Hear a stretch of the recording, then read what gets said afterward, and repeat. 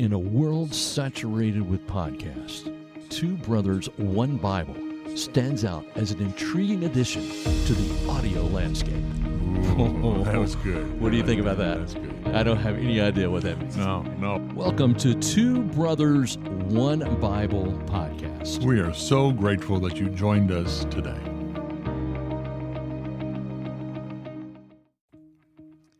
It's now What? It's now time, is what I was going to try to say. It's now time for another episode of Two Brothers, One Bible podcast. I'm Robert Wakefield. I'm Peter Searson. And we're glad that you are just joining us to see just how human we really are. We really are. Everything that happens in this podcast usually stays into the podcast. Most of it. Most of it does. We had a redo once before. Yeah. But that was only because I was in a Tylenol type. No, it wasn't Tylenol. What was it? It was Sudafed. Sudafed state of mind, and that's not a good place to be. No, not for you. No, it wasn't for me that day. No, but we survived. Oh, yeah, we survived. This is a very real podcast. We're coming to you from Columbia, Tennessee, from New Song Baptist Church, and so we are going to visit another one of our Mount Rushmore verses, and this one comes from your daughter. It does. My daughter Kelly, she kind of shamed me into this. We have already done her husband. Her husband submitted too. Right. I think he was among the first. He was one of the early ones, yes. He was trying to brown nose his father-in-law. And so she submitted hers, and she said, Dad, would you, could you? And so here we are. So here we are. Yeah, I'm going to pull up what she actually said about the verses that we're going to talk about here in just a moment. But I had to laugh. Because what is it with you Searsons that picks out these Mount Rushmore verses from places I've never heard of? Yeah. And because, that's okay. I mean, Sure. the Bible is full of them, as we've said before. But, some of them just kind of make me laugh, and this was one of them. Yeah. And it's a great verse. She made me proud. She did make you proud. Yeah. So let me, I'm going to say we're going to do Zechariah. Yep. Chapter 4 and verse 6. Mm-hmm. So Zechariah is, tell everybody who Zechariah was. Well, Zechariah was one of the prophets, one of the minor prophets of the Lord. Right. And it's a time frame of it's after the exile, when the captives were in Babylon for 70 years. They come back to Jerusalem, and it was just devastated. Mm-hmm. And so what this verse is addressing, and the context of Zechariah is this rebuilding of being the nation of Israel, and specifically rebuilding the temple. Right, because it was completely devastated. Yep. If I understood that right. All right, so here is the Mount Rushmore verse from Kelly in Zechariah chapter 4 and verse 6. So he said to me, "This is the word of the Lord to Zerubbabel, not by might nor by power, but by my Spirit, says the Lord Almighty." Mm-hmm.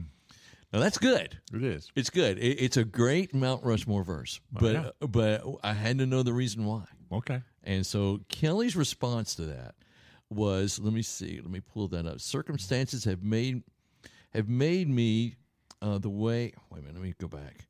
Here it is. I've always been ridiculously independent, and circumstances have made me have to be that way in the past decade.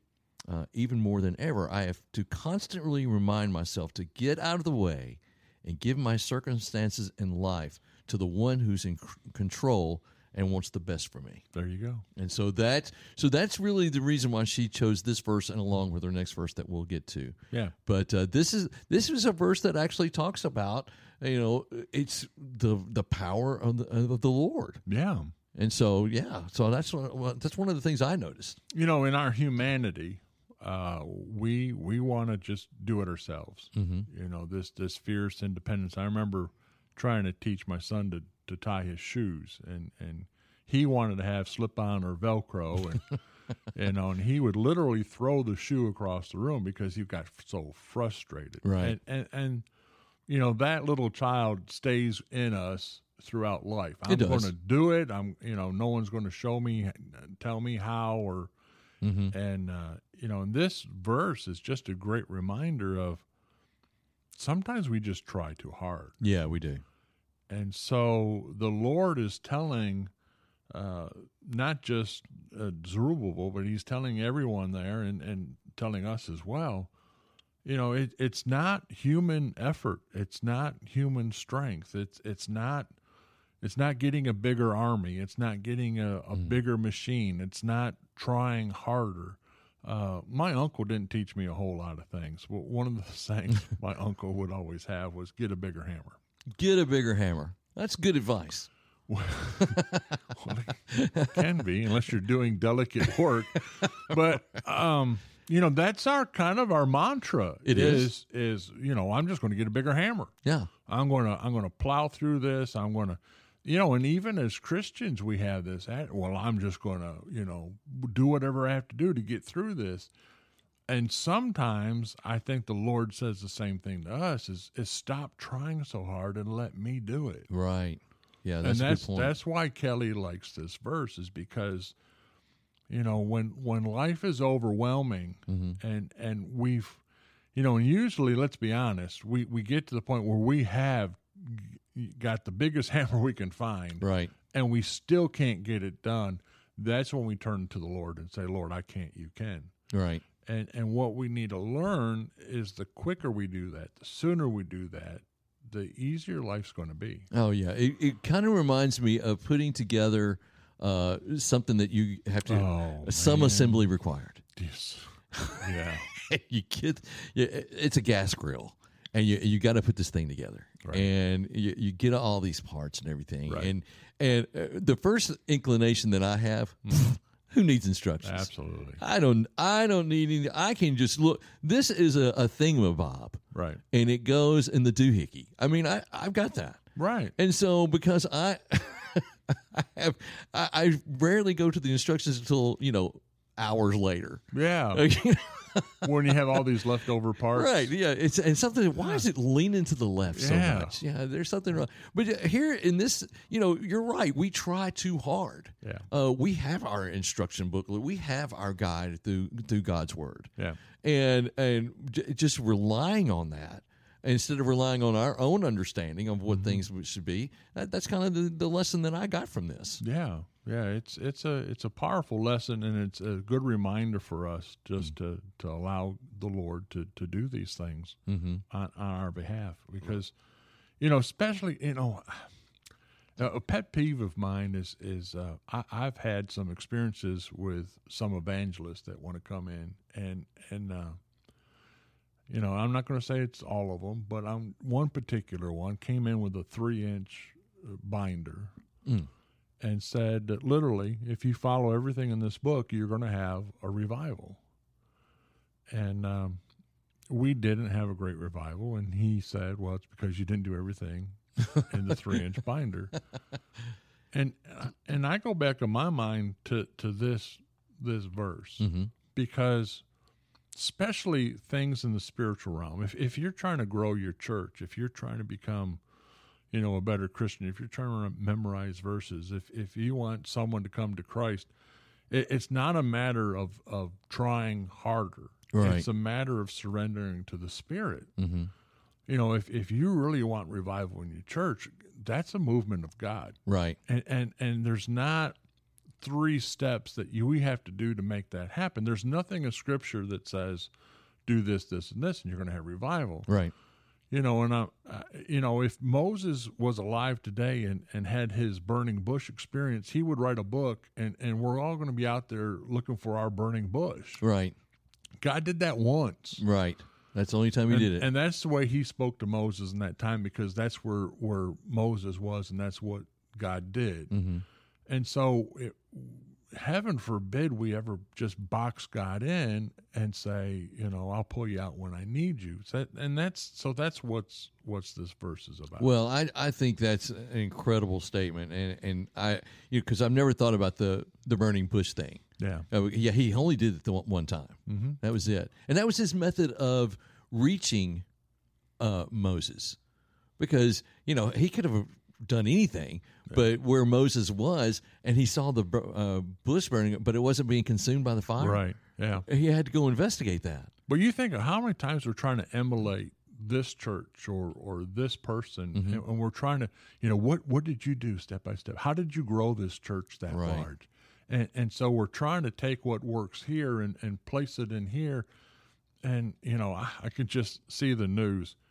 42 Christians die on opening day of deer season because they were looking for their burning bush. Right.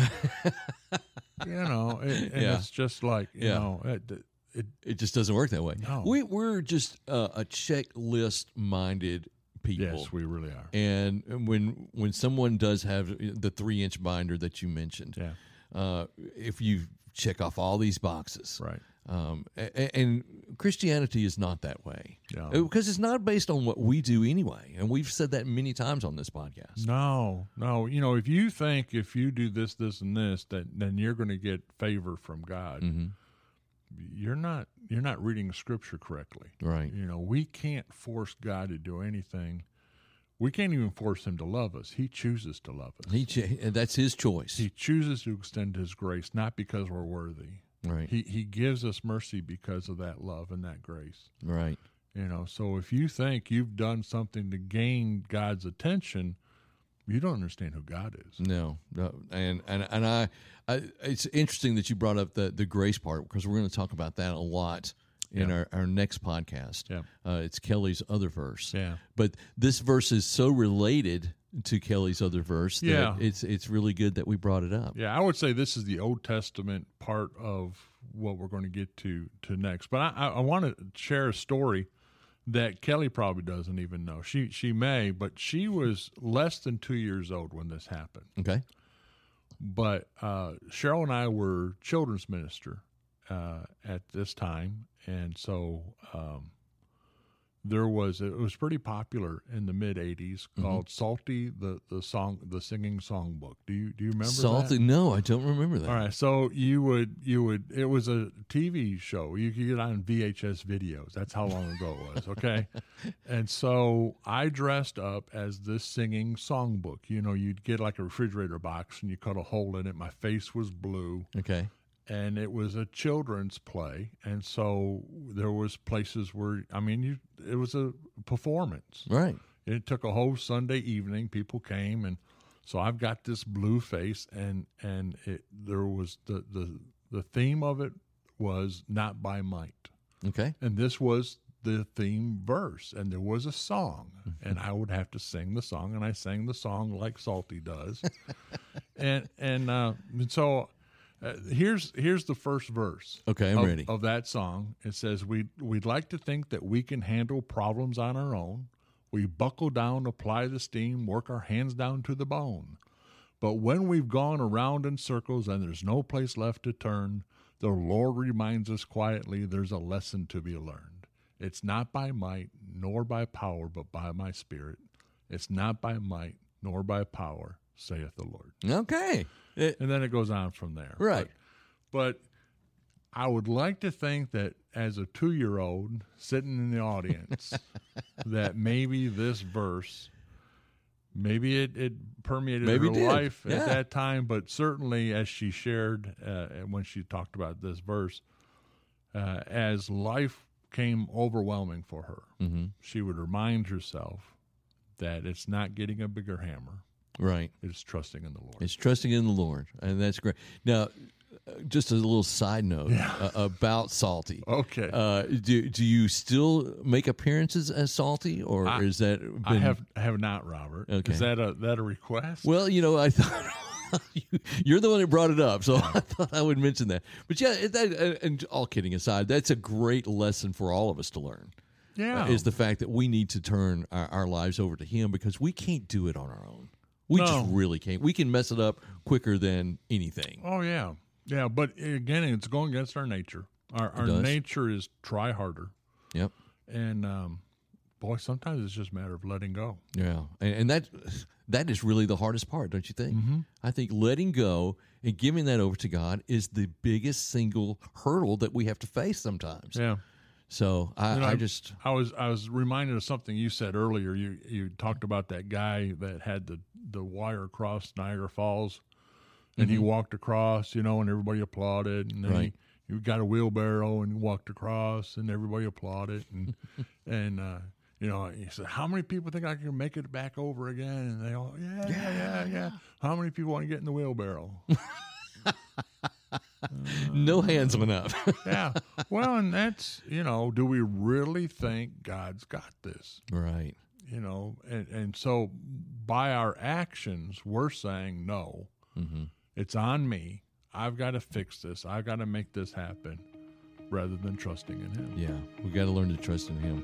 Well, Kelly, this is a great verse. It came from a very, very obscure place, just like your dad,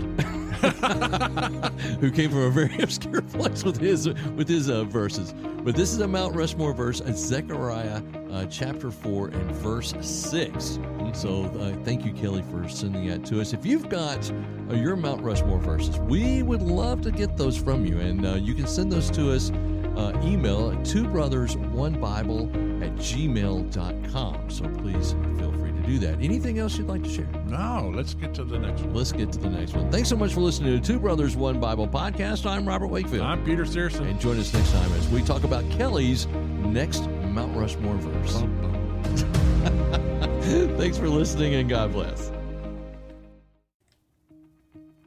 Thank you for listening to Two Brothers, One Bible podcast. We want to encourage you to subscribe wherever you get your podcast, and be sure and tell a friend.